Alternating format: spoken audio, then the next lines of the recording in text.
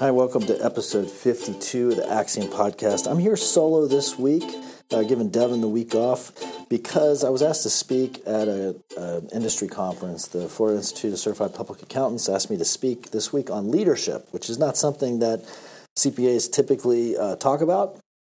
But this is a group of controllers and CFOs, mostly in larger organizations. And so we're going to share the recording of this talk that I did. And then in the show notes, we'll put up a link where you can see the actual presentation that I'm walking through if that's something that you're interested in. So I hope this is helpful to you, and we'll see you back here next week. Hi, my name is Joey Brannon, and I'm your next panelist. I hope that my comments will prove as practically useful and beneficial to you as the previous two speakers who are kind of diving into economic realities that we're facing. When we move into a topic like this on leadership, it can be a little bit more nuanced. And but my hope is that, my goal is that it is intensely practical for what you do tomorrow in your business, this afternoon when you start interacting with your teams, next week as you move forward through the remainder of this year. And just a little bit of background on me. I am not a leadership guru. I do not spend my day job on stage giving keynote speeches or inspiring people about leadership. What I've done for the last 15 years is build a small little boutique consulting company that works with businesses that are typically $2 million to $50 million in revenue on strategic planning and execution. We help businesses build plans to grow. And one of the things that we've had to cope with, the reality that we've had to face, is that we can plan all we want, and we've got all the tools and the tricks in terms of execution. We've got the disciplines. We've got the methodology. We've got a proven system for helping businesses grow. But we can take two businesses that have almost identical plans, or just as built out a plan, and the business that has a better leadership capacity is going to outperform the other 100% of the time. And it even goes so far as the business with a poorly conceived plan that has a better leadership capacity is still going to outperform this. So we've had to address leadership in the client companies that we work with if we want to make any progress toward great execution and great strategy. So the stuff that I'm going to share with you today is the result of 15 years of throwing stuff up against the wall and seeing what sticks. What actually works in these types of organizations. But when we talk about leadership, it is nuanced, and it is somewhat ethereal. So I'll start with a story that I think kind of illustrates what I hope to convey. And this goes back 20 plus years when I was a young professional, and I was cutting my teeth as my second big professional position was working in a startup, and it was a technology startup. And I was the guy who was charged with building all the financial models and starting to put together some of the processes for operations. And we were going out for a friends and family round of investment. And my job was obviously everything financial in that document, projections and forward-looking statements, and all of that was in my wheelhouse. And so that's the part that I was responsible for. And the day came when we were assembling all the packets to send out to 30 to 50 friends and family, quote-unquote, potential investors. And I'm shoulder to shoulder with all of my colleagues in this small startup. There's probably 8, 9, 10 of us at the time. And this back in the old days, we weren't assembling PDFs. We were assembling real pieces of paper that had come straight from Kinko's. And I had my spreadsheet packages, and they had their Word documents, and marketing had their pretty graphs and collateral materials, and we're trying to interleave all these things into the package in the right order. And the people that I'm standing beside are way more accomplished and way more pedigreed, and they just outclassed me by a mile. Our CTO, our Chief Technology Officer, had been voted the CTO for the state of Florida by her peers the year prior, and somehow we got her to come work for us. Our marketing guys were straight out of P&G, and they'd had very successful careers there and then left to start their own companies and be chief marketing officers and venture capitalists at other places. Our CEO, the guy who recruited me, and our president both were highly successful in the banking industry and had run big sales organizations before starting this venture. And I'm just trying to hold my own, trying to tread water and keep up with these people. And there was a point in our assembly process where I lost track of what was going on, and I freaked out. And I was like, whoa, wait, something's wrong. We got to stop. And I panicked. And the panic apparently was pretty visible. I didn't realize it at the time. But after a minute, I got my bearings, and I realized I had just, the problem wasn't with the assembly, it was with me. I kind of lost track of what was supposed to be happening where. And I was like, oh, no, it's fine. Let's keep going. And about a day or two later, the CEO who had recruited me into this organization as a guy who I really looked up to, he's a great, just a great mentor figure.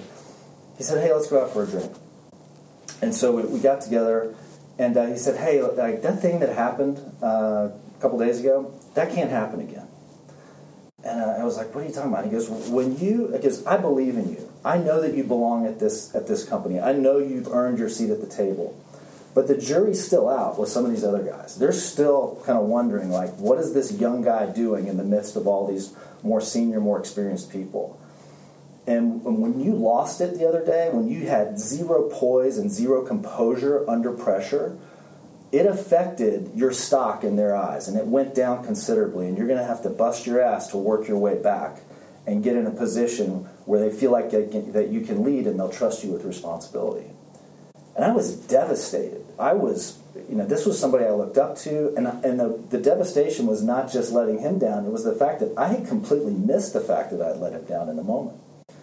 And so I did. I worked my ass off to try to get back to a stature and a status of respect and capable of handling responsibility. And I felt like I achieved that, and he affirmed that later. But maybe 10 years after that, I got a call, and Larry had come down with cancer. And Larry was the CEO. And then he succumbed a few years later, and I was at his funeral. Some of my colleagues were there, former work colleagues. And I shared that story. I share that story a lot. And I've always shared that story as an illustration of what it looks like to have hard conversations with people. But what I discovered during our time together after the service was that a lot of people had very similar stories. And that story became not an illustration of hard conversations, but an illustration of what it means to have other people's interests at heart. Larry was a great leader because his primary concern was not the success of the company. In that moment, his primary concern was my success as a professional on his team. His primary concern was giving a young guy information that was going to help him get to the next level. And so many other people had experiences with him, and it changed. And I always felt like he was a great leader, but it changed why I considered him a great leader. And so I hope that in some of the things that we're going to talk about today, we can remove the nuance and we can remove the fuzziness and we can give you some practical kind of hard-edged parameters for what it looks like to build a pipeline of leaders in your company.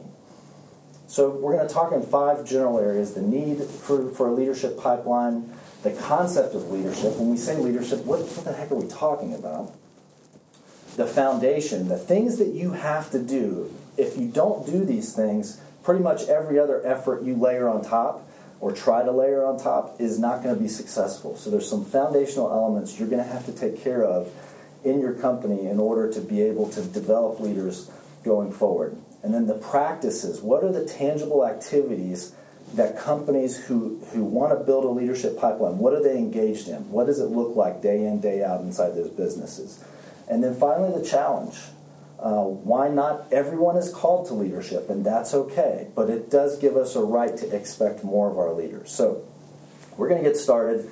I do have a few poll questions sprinkled in here, and so the first poll question is really just designed to give me an idea and give the rest of us an idea of the size of the various organizations that are represented today. So I'll hand it over to Mia, and we can get that first poll question going. All righty. So our first polling question is, how many people are in your organization? The numbers are coming in very strongly, 51 to 200. 200 is coming in a lot. 1 to 20. 21 to 50. I didn't do that in order. Can you tell I'm a CPA? I'm just kind of reading how the numbers are coming in. So we actually have Over 93% of the people have put their numbers in, so I am going to go ahead and close it. So our highest number is over 200 employees. We had 49% there, Joey. Okay. We had 33% at 51 to 200. We had 11% with between 1 to 20 people, and we had 7% with 21 to 50 people. Okay. So I'll preface everything we're about to say that we've seen this stuff work inside organizations of like startup teams of 5 to 6 people up to 300, 400 plus person organizations. So it is universal, but I will say the need is more acutely felt at the onset with larger companies. The smaller companies, they're able to get their legs under them and maybe roll some of this stuff out in a little bit measured manner. The larger companies, like I said, the pain points are acute, and they're typically pretty hot to trot to get some of this stuff started. So let's talk about the need. And when we talk about what is the need for a leadership pipeline, well, there's definitely current and future needs. Pretty much all of us can look at, especially if you're in one of those organizations of 200 plus people, I guarantee you can look at an org chart, an accountability chart, however you view it, in your organization, and you can identify some specific spots where you need leaders right now. And that's because there may be current vacancies. It's because there are impending vacancies due to retirement. It could be that you have some toxic people in leadership positions that are actually working against you, and you know you need to change them out. But those are great examples of current needs. All of the companies that we work with have some type of growth orientation. They're trying to grow either in size or capacity, industry ranking, and they're in the situations where that growth is going to produce a need for future leaders. So the department that has 1 or 2 people in it now, when our growth plans really take root and start to get traction, that department's going to be a department of 6, 7, 8 people, and it's going to require that somebody step into a leadership role where there maybe wasn't necessarily a need for that prior to the growth. And then finally, unanticipated needs. None of us know which key member of the team, which key leader is going to get hit by a bus tomorrow or get diagnosed with a terminal illness or jump ship to go with a competitor. Hopefully that doesn't happen, but there are also situations where people decide to go hang their own shingle and go start their own enterprise. And those unanticipated needs are going to arise too. The point is, in all of these situations, if you don't have a leadership pipeline, if you don't have a group of people that you can look to and say, we've been working to develop the skills and the leadership capacity in this set of people, which one has the specific technical skill competency or managerial skill competency to be a good fit for this position. If you don't have that, then you're forced to go outside the organization and try to find those people, or more often, other leaders in the organization have to split their time and become overwhelmed, have too many direct reports, be responsible for too much on their plate. And we've all experienced situations where a company will take 3 steps forward in terms of growth and then 2 steps back when these leadership voids make themselves known. So the point of the work that we do with clients is, look, if you're not going to develop a leadership pipeline, whatever growth we experience is only going to be in the moment. It's not going to be sustainable. If we're working toward a 15 or a 20 or a 30-year vision, you better commit to having a leadership pipeline. Otherwise, we're just going to have these fits and starts that become increasingly frustrating for the owner, who, as they kind of move along the timeline of the business, are wanting to move up in terms of more passive activities, more leadership role activities, and less into the day-to-day operations of working with people and solving problems. So leadership pipeline is definitely in play for current and future needs. But the other piece of it is that in the present, a leadership pipeline gives you a tremendous competitive advantage. So these are 2 fairly small businesses, and these are real examples. They're both in the insurance industry, and one has 35 employees, one has 32 employees. They do about the same amount in revenue. But in the one organization that's 35, there's a CEO, there's 4 identified leaders at the table. So there's 5 people kind of at the table making decisions about the business and being held responsible for high-level results. There are 8 other people in the organization that they call A players. Like, well, these are great folks. Like, we don't know what we would do without them. That we worked hard to find these people, and we're going to work hard to retain them. And then there's everybody else. And then in the other business that has gone to the trouble to develop a leadership pipeline, there's still 5 people at that table. There's 1 CEO and there's 4 leaders. There's 12 people who are not at the table but have been identified as having the desire and the call to lead and are being specifically tutored, mentored, trained up in leadership capacity and skill sets. And there are 6 other people who they're not necessarily leaders. They don't feel called to be leaders. We're going to talk about what that looks like in a second. But they do have this desire to increase their professional capacity, and they're in professional development tracks. There's 4 people in the organization who are in their rookie season, meaning that they are newly hired in the last 2 years, and they're in very intentional track of mentorship and orientation and exposure to different areas of the business so that they understand where they fit in the big picture. And then there's 5 other people. Like, not everybody's going to be, at the top level. Not everybody's going to want to get better every day. We wish that were the case, but the reality just isn't. The question is, if you're a customer, which one of these organizations do you think that you would get the better experience from? And that the reality, I can tell you the answer. The answer is, in the top company, it depends. It depends on who you interact with. If you are lucky enough to get stuck with one of those 8 A players, it's going to be a stellar experience. But just playing by the odds, that's maybe a 1 in 3, 1 in 4 chance. If you're in the second company, which happens to be a little bit smaller, the customer experience is nearly universally good. And there's going to be a competitive advantage enjoyed in the market by the company that wants to develop a leadership pipeline. So finally, engagement. Now, I am not one of those people who believes a lot of the millennial hoopla. Like, I've got millennials on my team, but I can tell you, like, the things that this is so funny, like, the things that you hear about millennials, like, oh, they're disengaged and they're so entitled and they don't have the same work ethic that I had. You know what? When I was 22, 23 years old, the baby boomers who hired me were saying the exact same thing about me, and I'm a Gen Xer. So, I mean, some of this is generational.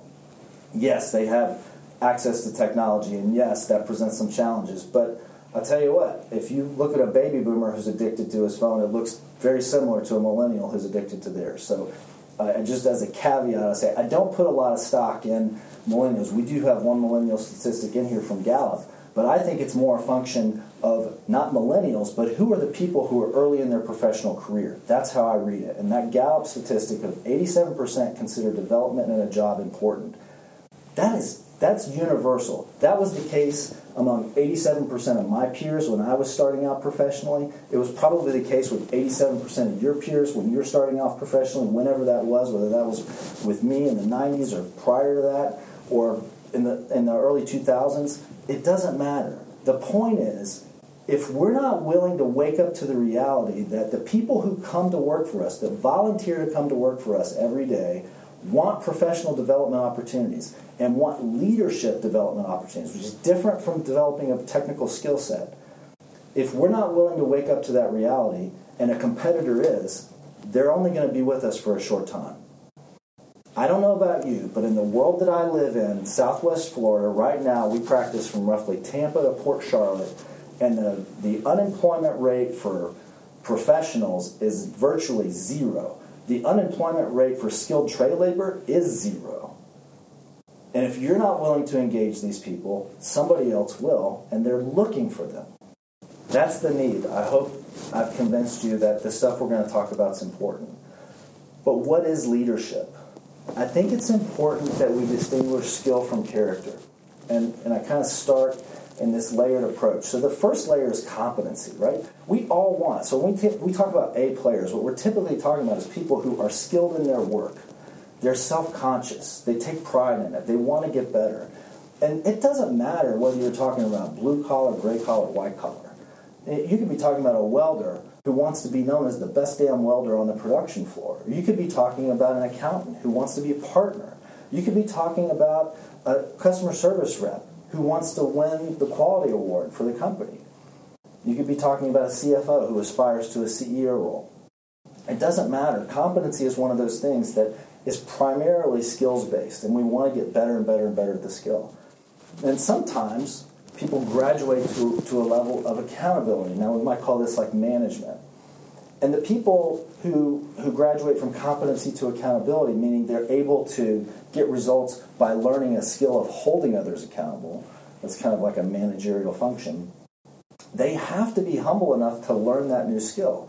How many times have you seen, like, our best plumber in the field, like this is the go-to person that we rely on to keep projects on track, to make sure that guys show up on time, to make sure the quality is great, to troubleshoot issues that didn't show up in the technical drawings.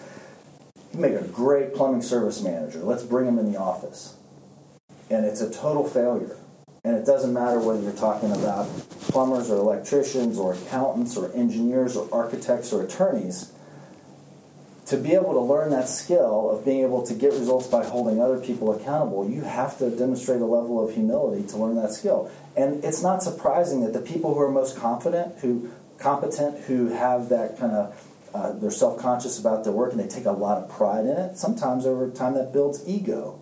And they have a really hard time admitting that they don't necessarily know how to manage people. They don't know how to do the administrative side of the job.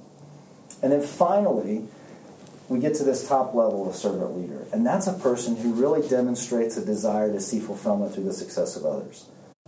Their highest and best use is making sure that other people are realizing their highest and best use. The point to all of this is that whether you're talking about competency or whether you're talking about a managerial accountability skill set, those are skills. They're straight up skills. There are definite things that it's a matter of putting in your reps to get better. But when we get to that leadership threshold, it's deciding that your identity is to be in service of others, and then that determines, the needs of the other people determine which skills and which resources you need to go acquire to be a good leader, because good leadership means that they're successful. And when we look at our organizations, we have to realize that some people are not interested in that switching that character switch. They're not interested in putting on an identity as a leader. And that's okay. But we've got way too many organizations where it's just taken for granted that when you're really good at what you do, we should have you lead other people. And that person has never had any desire in making anybody else successful other than themselves. And I'm not saying it's because they're selfish. I'm just saying it's because that's not their calling.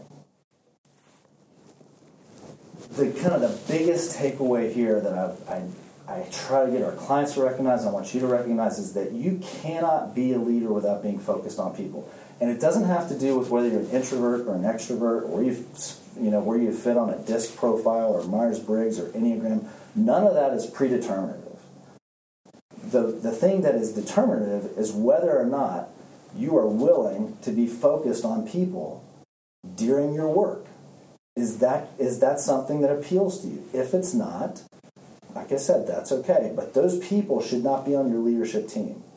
They will undermine subconsciously, inadvertently, by accident, or on purpose, pretty much every leadership initiative that you try to launch. One of the other things that we talk about a lot, there's a great book. Pretty much every idea that I have, I stole from somebody else. Like none of this stuff is original. It's a kind of a hodgepodge, like I said, of 15 years of throwing stuff at the wall and seeing what sticks. But Daniel Coyle wrote this book in 2018 called The Culture Code. If you're at all interested in this leadership stuff and upping your game in terms of understanding what it looks like, this is a must-read book. But one of the biggest takeaways that our team took, our entire team read this book together, one of the biggest takeaways was this idea of a safe, connected future. That's the leader's job, to create a safe, connected future. Safe means that there is an interpersonal environment where people can share ideas. They're comfortable taking risks. They're comfortable putting new ideas up on the whiteboard or saying, hey, there's a problem in this area of the business. It's not even my department, but I think maybe there's a way to make this better. And if you don't have that safe environment, nobody brings those ideas to the table. They stay in their lane, they stay in their silo, and they expect everybody else to stay out of their silo. Or when somebody does jump into their silo, kind of the MO has become, let me prove to them all the reasons why this can't work. And this is very, very easy to see in our work with clients. It's probably the easiest thing in the world to identify is when we have a safe environment and when we don't.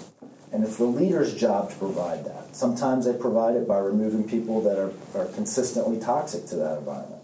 But a lot of times, They create it by working one-on-one with individuals to pull the ideas out of them and then help them present them shoulder to shoulder so they don't feel like the spotlight's all on them. And if it does get shot down, it's not just them getting shot down and the leader's going to go down with me, and that's okay. I'd rather go down with them than alone. But a leader who wants to create that environment is going to have to do the work. They're going to have to kind of be emotionally intelligent and aware of what's going on too, but we'll get to that later. Connected. What does it mean to have a safe, connected future? Well, connection is really about having a set of shared values and purpose.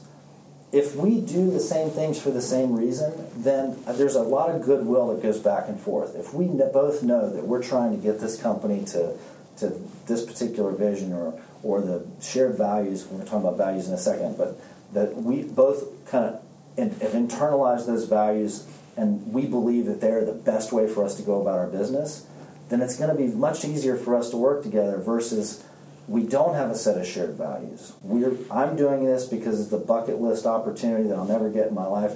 You're doing it for the money. You're doing it because you're waiting out the last few years before your next career change. There's not going to be a connection. And if the leader doesn't realize that, then they're going to be limited in the results they can get from the team. And finally, future. There has to be a shared sense of where we're going. If people don't understand that there is a future here, then there's really not a reason for us to dig deep and confront each other or to come up with better ideas or to work together or to step out of our comfort zone. So establishing a vision, which is really, really a core leadership function, has to be done so that they can give context to the work that they're all doing together. And then finally, another one of our great resources, another good book that most people have read by Patrick Lencioni. It's a 2016 book called The Ideal Team Player. He talks about smart, hungry, humble. And these are pretty self-evident. Your leaders need to be smart, hungry, humble. It's not just ideal team players. It's, this is kind of prerequisites for leaders. What does it mean to be smart? Well, number one, you're secure. Like, insecure people are typically not smart. They may be book smart, but they're not going to be emotionally smart in the sense of being able to understand what's going on. Smart people also are the ones who they get comfortable. They're the ones who hire challengers. They're the ones who will go out and look for people who are better than they are in a particular skill set and are not going to be threatened by it. And finally, we talked about that emotional intelligence, the ability to look around the room and actually understand what's going on. Or in today's parlance, notice what's happening on the Zoom call that's not being said.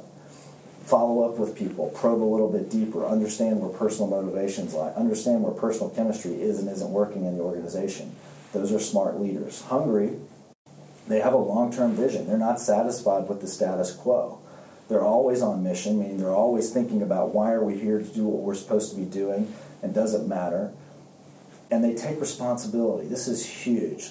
Hungry people take responsibility. The ones who are more interested in blame, they're not really trying to get anywhere other than to be in a state of self-preservation. But you can tell a hungry person, you can tell a person who's ambitious, because they're more than willing to say, hey, I'll take that. That issue that we're struggling with, that mistake that happened, I'll work with the team to resolve it. And they don't worry about fault. They don't say it's my fault. Sometimes they say it's my fault. Like, it's my fault. I should have done a better job leading these folks. I'll take care of it. But they never go back into their team and say, whose fault is this? They're more than willing to accept responsibility. And then humble. If you're a leader and you're not willing to ask forgiveness, like you never screw up to the point where you need to go back to somebody and say, hey, I'm sorry, will you forgive me for this? It was wrong, it was inappropriate, or it was misguided, or it was a wrong decision, or I lost my cool. It wasn't the standard to which I want to hold myself. And will you forgive me for that? If you're not willing to do that, I can tell you your stature in the eyes of your team is much smaller than it could be. We live in this world where we try to create this image, this impression, and it's been exacerbated by social media, but it's always been there, that we have it all together, and we don't. And our teams know it. And if you're a leader who's not humble enough to realize that and go back to the team and admit it, then you're giving up an extraordinary amount of leadership capital that you could have with this group.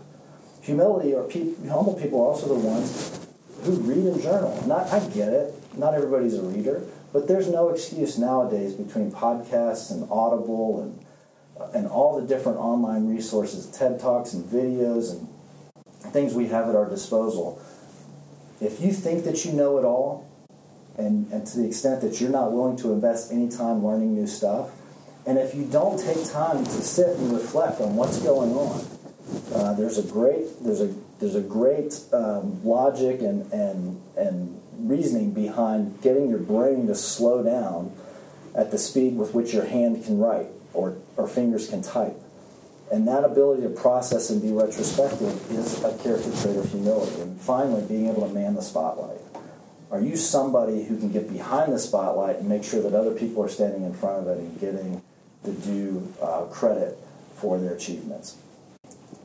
So leadership, again, we're kind of talking, I'm not going to shy away from the fact that all this is still a little bit nebulous. But hopefully the picture's starting to come into focus. So before we get into what the activities look like, I do want to spend some time talking about what are the practical things that you have to have in place first, right? And there's 4 of them. And in our company, what we do at the start of every client engagement, we do kind of a deep dive into the business. You call it due diligence, we call it strategic assessment. But what we do is we go through, and there's a pyramid of layered priorities that we're trying to understand about the business. And there's 5 of them. So I'll give you the 5, and I'll come back. The first is culture. So we have to understand what is the state of the culture in this business. And is there any possibility, like what is the readiness of this business to start embarking on strategic planning and execution given the current state of the culture? The second is the leadership team. To what extent is the leadership team in a position to build and execute strategic plans? Is there a model of servant leadership in the organization, or is it all authoritative? Do we have clear roles and responsibilities outlined, or is it very, very nebulous and the org chart's almost horizontally flat? Is there a vision? Do people understand where we're going, what we're trying to accomplish? And is it? I'm sorry, that's not vision, that's culture. Culture, leadership, business operations. That's the third tier. Getting ahead of myself. Business operations. To what extent are there systems and processes in place according to which the business runs, or is everything done 100 different ways? And then we get into sales and marketing. Where does the revenue generation come from? And finally, financial health and profitability. Those 5 layers of the pyramid all lead up to a business's ability to build and execute strategic plans. But the foundation of that pyramid is always, and always will be, culture. When we say culture, what do we mean? And we mean these 4 things: values, vision, why, and mission. So if you're not willing to invest the time in that foundational piece of the pyramid, which is just below leadership team, which is what we're talking about, then the leadership team efforts really aren't going to go anywhere. And there's reasons for that. I'll explain them. So values. What are values? When we ask this of a client that we're going through strategic assessment with, a business that we're getting introduced for the first time, the thing that we're trying to figure out is, are there non-negotiables that everybody is willing to be held accountable to? And to what extent are they explicit? Like, we hear, like, are there values in the organization? Yeah, we've got values of, we're family is very important to us, or honesty, or integrity, or, we'll do these interviews with key players in the organization, and we'll get a laundry list, like 6, 8, 10 values. And just like rattling them off. And the only thing we can really do with that is, if you've seen a word cloud, like we take all of these responses and we feed them into the black box and it spits out a word cloud and it says, the value of honesty is really, really big and right in the middle. That must be a core value. That's about all we can do with it. But those values are not explicitly held. There's no sign on the wall or piece of paper that I can go look at or website I can go to that says this is what honesty means in this organization. And for that reason, it just becomes cliche. It's something that can mean anything to anybody, which means it means nothing to anybody. So when we talk about values, we just want 3 to 4 words with definitions that describe the culture. And they need to be explicit, meaning they need to be like in writing. It's not up for debate what the values are. The values are what the values are. So I've given you an example. These are our values. It's easy for me to pull ours and to go out to a client and ask to borrow theirs. But we have them. There's a bunch of strategic plans on the wall behind me, and they all have values on them. So when we talk about values, at Axiom, we're talking about care, truth, diligence, and learning. Those are the 4 words.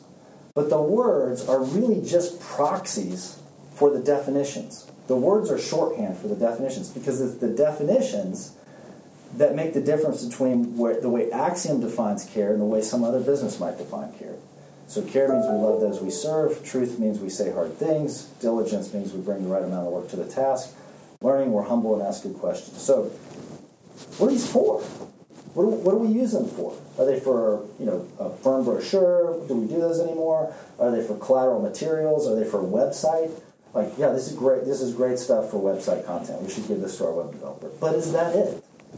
What do they mean in the day-to-day operation of the business?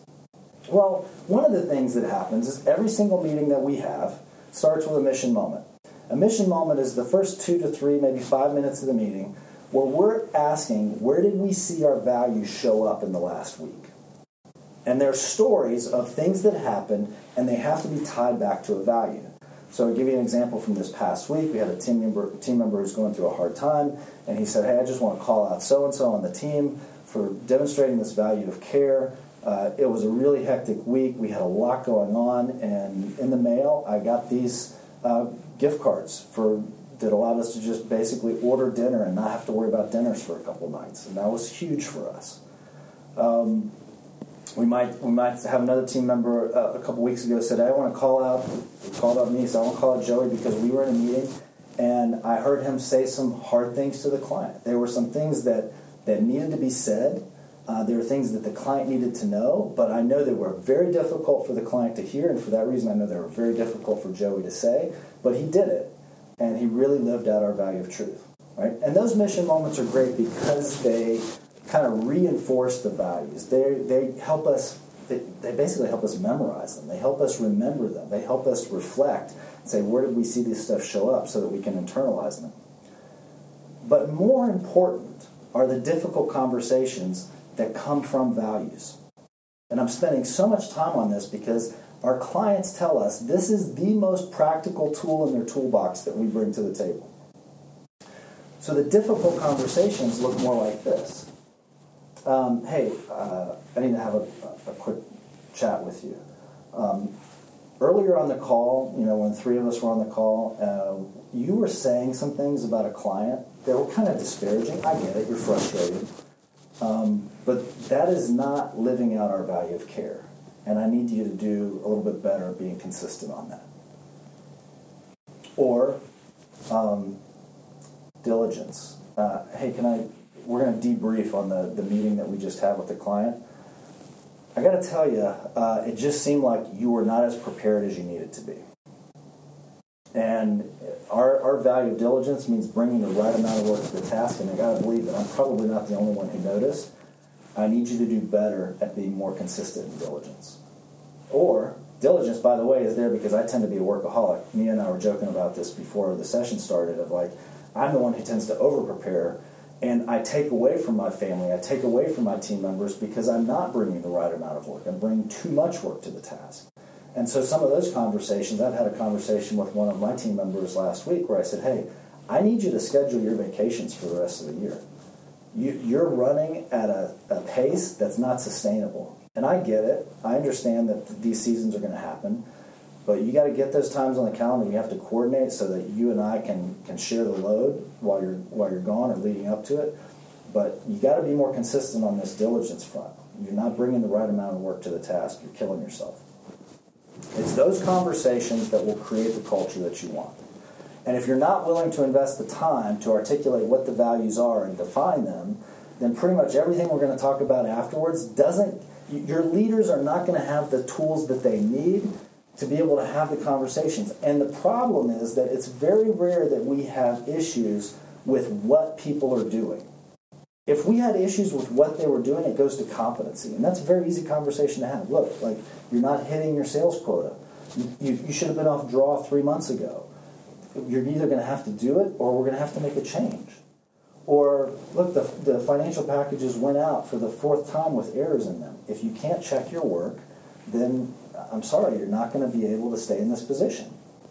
Those are conversations about what's being done. Those are not the conversations that my clients call and ask questions about. When my clients call, they say, hey, this salesperson's killing it, but we just keep getting complaints. And it's not just complaints from the customers, it's complaints from production, it's complaints from service, and but they're doing what we're asking them to do. But it's how they're doing it that is creating a problem. And with those business owners, I pull out their one-page strategic plan. Looks like this. This is what they all get from us. It has their values on it, and I'll say, hey, that doesn't sound very consistent with your value of professionalism as you've defined it. When's the last time you had a conversation with that salesperson about professionalism? And that becomes the tool that makes the difference. Vision is really just a picture of the future that's easily and unambiguously communicated. As CPAs, you'll appreciate the fact that I like numbers in our vision. They allow us to create a much clearer picture in everybody's head of exactly what we're after. And if you want to leverage the efforts of others, you're going to have to get good at communicating vision. And a clear and unambiguous vision is the easiest way to do that. Why? There's a great book Simon Sinek wrote called Start With Why. Don't go out and read the book if you haven't read it. Just look up the TED Talk, because the TED Talk will tell you everything you need to know in a lot shorter amount of time. But why is about what motivates the leader to get out of bed. And it's what creates the motivation, or that motivation is what creates the interpersonal connection. So here at Axiom, we believe that small business is the greatest way to change the world for the better. We believe small business done well has an incredible impact. And because we believe that, because we all believe that same thing, we work incredibly well together. And it's fantastic at creating that connection. And finally, mission. Mission is just the practical statement so that the public can understand what you're about. Now, I'll say this. There's no point in trying to articulate mission until you've done the homework of values, vision, and why. So if you're trying to write a mission statement without having done that previous work first, don't be surprised if it doesn't go anywhere. Do the values, vision, why first, and there's some tools that we'll give you access to at the end of the call that can help you walk through the process. So let's go through the practice. This is the easy stuff, right? None of this stuff should be that difficult for most businesses, especially those of you who are in larger organizations who have more formal processes. And some of these you'll have, and some of them you'll need to go back and take a look at and say, we have it, but it's not serving us as well as we want it to. So the first practice that has to happen in every one of the organizations that wants to do leadership development is there has to be a clear delineation of roles and accountabilities across the organization. Gino Wickman, small business consultant, wrote a book called Traction a few years ago. It's become hugely popular. He has a great approach that we like a lot. And so, like I said, we don't have any good ideas. We just steal them. But Wickman talks about an accountability chart versus an org chart. An accountability chart is a chart that, rather than titles, focuses on what are the 3 or 4 core accountabilities for each one of these positions. And if you haven't done that for your organization, then you really haven't defined what good skills competency looks like in any position, which is going to hamstring your leaders in terms of understanding what standards they're supposed to hold people accountable to, in addition to the how of values. The second there are all these tools out there that allow you to become more knowledgeable about people. We use Reach, there's TTI, there's Colby, there's DISC, there's Enneagram, there's StrengthsFinder. If you're not using these tools to get insights into what's happening in your organization to understand people better, you're missing a huge piece of insight, and it's a fairly easy thing to implement. Rhythms. Rhythms are the metronome, right? So when we talk about being able to coordinate the efforts of a large group of people, and large could be more than you, right? It could be, once you have 2 or 3 employees to worry about, you're going to have to coordinate efforts. And so we institute these rhythms with our clients, and they're hugely effective at giving leaders opportunities to flex their leadership skills and develop them and make them better. Daily huddles, weekly operations meetings, monthly financial reviews with the team, quarterly priority setting, where each member of the team says, here's my focus for the next 13 weeks. This is the big rock that I'm going to tackle that's going to help the company accomplish its goals over the next year. And then finally, the annual strategy session. The common thread between all of these kind of rhythm scenarios, these agenda scenarios, is that they do have a set agenda, It's not freewheeling. Everybody knows what to expect. They all bring accountability to the forefront. Every single one has action items that come out of decisions that are made, and they start the next meeting following up saying, did you get done what you said you were going to get done? And the last hallmark is that they all work on solving problems in the business. We're always working on the business. It's not something that we delegate to one or two people. The entire team is working on the business, and the leaders are helping them coordinate those efforts. And if you don't have those rhythms, then you're gonna miss it. And then finally, strategy. Strategy can mean 100 things to 100 different people, or maybe 90 things to 100 different people. But strategy is simply the structures that keep the people with a lot of responsibility, like the CEOs, from constantly changing the direction of the company. A strategy is just blinders. They're the plan, structures, and resources that give your team the freedom to pursue something long enough to make a difference in it. And the reason that this is so important if you're trying to develop a leadership pipeline is that your leaders want influence. They want to build something that's not just about them. They want to build something that they can look back at either 5 years from now or at their next opportunity and say, hey, I helped design that. I helped build that. I helped accomplish that. And strategy is you getting out of their way. It's the leader getting out of their way and saying, we're gonna commit to this strategy for 1, 2, 3 years and give you guys the space to make a difference. So to wrap up, I just want to talk briefly about this distinction between management and leadership.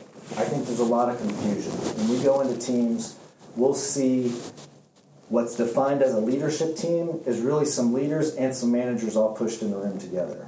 And you can tell a difference because the managers have these traits on the left and the leaders have these traits on the right. Every organization has to have a management team, right? Of any size, we've got to leverage the efforts of some people to get the work done. But we're not going to be able to lead effectively if we're not willing to make that distinction. So you have to do it. The way you do it is that you ask your leaders to sign up, right? It's a calling. It's also a privilege. But it has to be voluntary. And in my view, your leaders really need to affirm these 5 statements. It has to be about impacting the lives of others. There has to be an explicit desire, effort, intention to encourage, exhort, and empower the people that they're leading. It has to be a calling that they pursue at all times. You can't be a great leader on Monday morning or Friday afternoon and a crappy leader at your kid's soccer game on Saturday morning. It doesn't work that way. Leadership has to be consistent. Leaders have to measure their success by the success of those they lead. And finally, there's nothing about leadership that's compatible with the status quo mentality. And if you don't have people who are willing to make these statements, they don't belong in your leadership team, and that's okay. You have people who are willing to affirm these statements who don't have a lot of responsibility yet, and those are the ones that you need to identify in your pipeline and start working to give them more responsibility, to get the reps in, so that they have the skill sets from a technical perspective, to have the respect in the field from their peers that they can lead very effectively. So next steps. What do? You take all this information and you say, like, that's great, Joey, fantastic, sounds great. What do I do when I leave here? Number one, if you don't have this in your organization, and for those of you who are in large organizations, this may not be up to you. We've worked in very large law firms where one department took on the challenge to build this stuff and it changed the company. And the rest of the law firm started to come and say, hey, we want some of what you've got. So you can do this in a department. It's more difficult, but it can be done. Number two, engage leaders at all levels. You got to get that the roles and accountabilities thing has to be figured out. You need to start using tools to get smarter about people. If you don't have those intentional rhythms set up, or if they've kind of lost their way and they're not as intentional as they used to be, you're going to have to reestablish it. And then finally, you're going to have to get out of the way and give them a directive, an area to focus on for 2 to 3 years so that they can actually make a difference. And in your organization, you have the opportunity to group people of very similar responsibility so that you will have groups who can work effectively in making this stuff happen. but you have to do the work of roles and accountabilities. I can't emphasize enough how important that is. And then finally, deal with the elephant in the room. You've got some people who have management authority but are not looking for leadership responsibility. And you may have to disinvite some people from that leadership team because they're not true leaders. If you have a pipeline, there's some people you could probably develop and bring onto that team in short order. Take a fresh look at the organization and ask, what have we started to accept as status quo? Whether it's weeds in the parking lot or dirty bathrooms or processes that don't put customers first or a lack of values or values on the wall that don't mean anything and nobody talks about them, and that's okay. If that stuff has become status quo, pretty much everything in your organization that's become status quo needs to be up for challenge. And then finally, maintain a loose grip.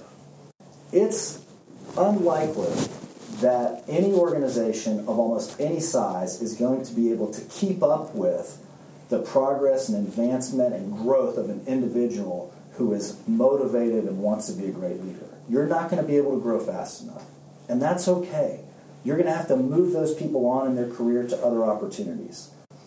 But if your company becomes known as one who's able to generate these leaders and instill values and build people who are ultimately concerned most about the success of others, and then they go out into the world and they spread that knowledge and that reputation of yours, that's not necessarily a bad thing. That's a pretty good company.